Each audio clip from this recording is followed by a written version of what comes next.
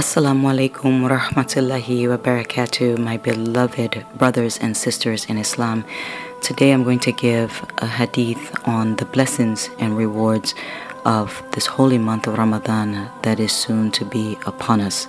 Salmaan radiallahu anhu reports that on the last day of Sha'ban, Rasulullah sallallahu alaihi wasallam, he addressed the Sahaba and he said, "O people, there comes over you now a great month, a most blessed month, in which there is a night that is greater in virtue than 1,000 months." Rasulullah sallallahu alaihi wasallam continues to say that it is a month in which Allah has made fasting compulsory by day, and He has made sunnah, the taraweeh, by night.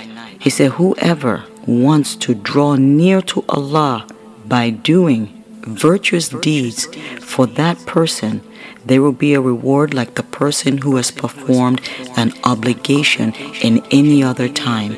And whoever performs a fard, an obligation, shall be blessed with the reward of 70 obligations in any other time. So you do a virtuous deed in this month of Ramadan, it is compared to 70 obligatory deeds in any other time.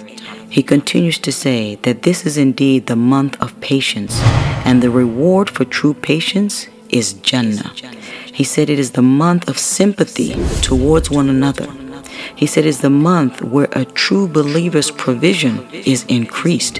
He said whoever feeds another who has fasted in order for them to break their fast, for that person there shall be forgiveness of their sins, and they will be freed from the fire of Jahannam.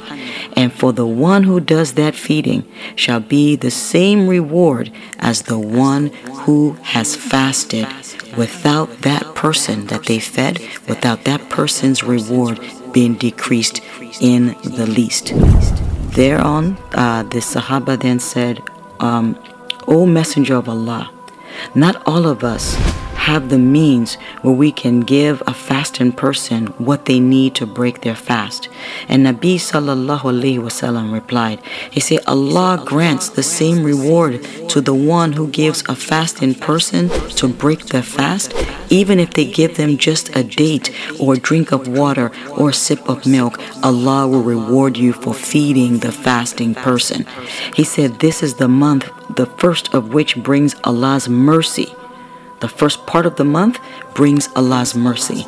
The middle part of the month brings Allah's forgiveness. And the last part of the month frees us from the fire of Jahannam. So whoever lessens, whoever eases the burden of his servants, so the people that work for you, if you lessen their burden in this month, Allah will forgive you and free you from the fire of Jahannam. So if you make it easy on those who work for you, Allah will forgive you and free you from the fire of Jahannam.